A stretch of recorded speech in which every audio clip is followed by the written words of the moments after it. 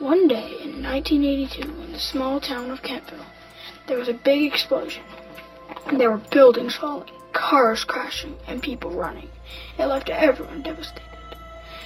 Thousands of people died. It was tragic.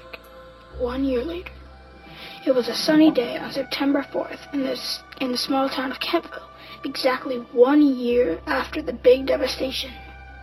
John was getting ready for school. His mom, Mrs. Daw, was cooking breakfast. John's dad, Mr. Daw, was fixing the truck. After John ate breakfast, his mom drove him to school, where he met up with his best friend, Jack. Jack and John had been best friends since grade 1. Now they were in grade 8. Everyone was excited for September 4th, because it was movie day. For movie day, everyone gathered in the gym to pick and watch a movie. After the movie started, John heard some footsteps above him. Then all of a sudden, crash! A creature with yellow eyes, big fangs, long claws, and a scorpion-like tail. The creature lunged at John's friends. John was frozen in shock.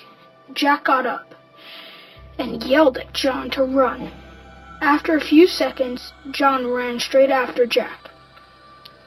They both ran out the back exit. They ran all the way down the street to John's house. They ran inside, locked the door, and ran to call John's dad. When they got to the phone, they tried and tried and tried, but the lines were down. Then, boom! The door was knocked over, and the creature entered. They dove behind the couch, and the creature lurked and snarled. It went around the house looking for them. When it had its back turned, John ran for a knife, and the creature swiftly turned and reached for him.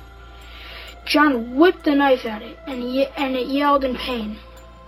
Jack ran and jumped on its back with a lamp and smashed it over its head. The creature stabbed Jack with its claws. Jack fell back, then John lunged at it. The thing slapped John. The two boys were injured and tired.